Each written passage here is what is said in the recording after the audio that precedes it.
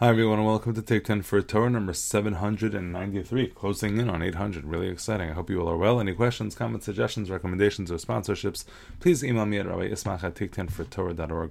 So this past week's Parshas Bereshis, we never spend enough time on because we always run straight into Bereshis from Sukkot, has so many important themes that I think are fundamental, foundational for all of the Torah. One of them, of course, is the idea of gratitude. And so I'd like to share a little bit about the idea of gratitude as taken from Parshas Bereshis specifically. And so in the Torah it describes Ha'ele Toldos Shamayim Va'aretz. This is the generations of heaven and the earth, the early moments of creation, and it describes V'chol Siach HaSadeh Terem Yeh Va'aretz V'chol Esav HaSadeh Terem Yitzmach, that there was a time before any of the grasses or any of these things had grown, any vegetation had sprouted yet. Because there had not been rain brought down on the Aretz, and there was not man to work the land. Now, of those two things, no rain and no man, obviously the no rain is going to be more critical. You could have all the men tilling and all the men working and all the men doing everything they're supposed to be doing, but without any rain, no dice, nothing's going to be happening. So what is the meaning of this idea that first there's no rain and there's no man? Why is that mentioned? So Rashi tells us. Rashi says, that the very reason that it did not rain was because Lefisha Adam ein la'avod esa adama. There was no body there to work the land. Therefore what? He says, V'ein ma'akir b'tovasan shel geshamim. There is nobody to appreciate the generosity, the greatness, the usefulness, the utility of rain. And therefore, finally, when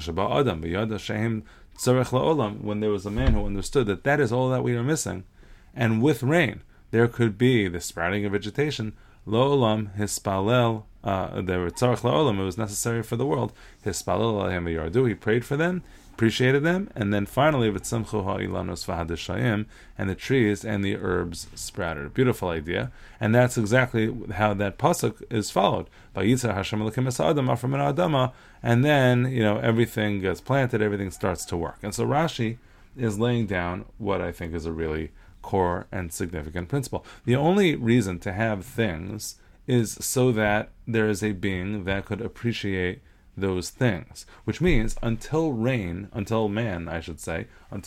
is created, there is no point in the rain, because the rain is only there for man to appreciate. That's a pretty wonderful idea, right? Everything is here to be appreciated, not for the sake of to flatter God, to make God feel good, but the existence of everything is really here so that we can appreciate those things. Okay, so we of course focus on this in the bracha of Modim and our Shemona Esrei. 3 times a day we talk Modim. We say thank you to Hashem. We refer to the Nisim, which are Erev Avoka B'Tzaharayim, all of the miracles that we deal with, we experience in the evening, in the morning, and at night. All of this is expressed in Modim. Very, very important, significant part of Tefillah. I hope to share more ideas on this in the coming weeks. But I want to share one more really important connection to Modim from Parshas Bereshis. In Parshas Bereshis, or I should say in Gemara and Brachos, we'll start there, it talks about how standing is the modality for Tefillah, right? How do we know this? We learn this from Avraham, where Avraham is described as Vayamod, he stood, and we learn from there that standing is how we do davening. Amidah is literally what we call the davening. So that standing idea is what we do when we pray. Why is standing such an important thing? So there's a Maharal. The Maharal explains in Pirkei Avos that there's a fundamental idea being expressed here, that human beings are capable of standing.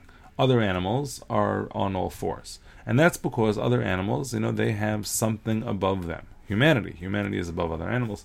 Humanity generally controls, thankfully, controls the animal kingdom. So they are sort of subsumed. They are subjugated under man, and therefore they are bowed over. Man has nothing above him when it comes to living in this world. Just looking around at the world, we are standing up straight, except for moments in which we acknowledge and recognize God's involvement and power in our lives.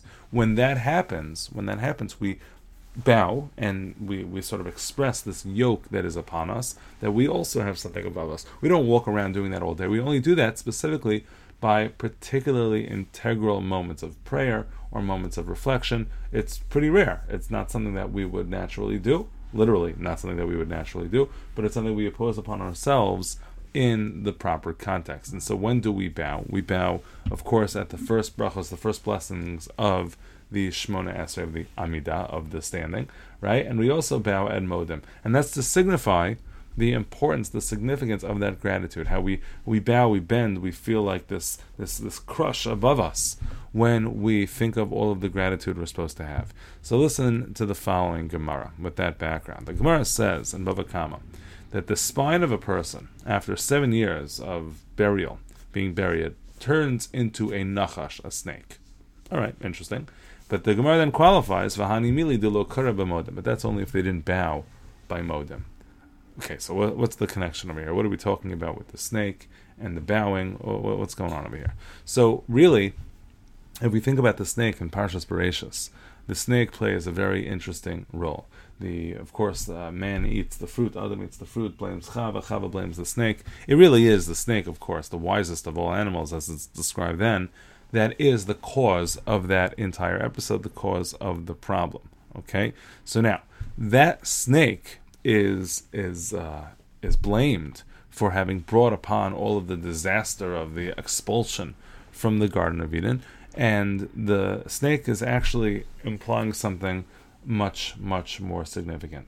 Because that snake was so gifted, and as it's described as being the wisest, that snake, as we have in the Midrash tells us, or really the Psukim themselves describe, it used to stand. Then it lost its legs, and then it went to the ground. It was completely beholden.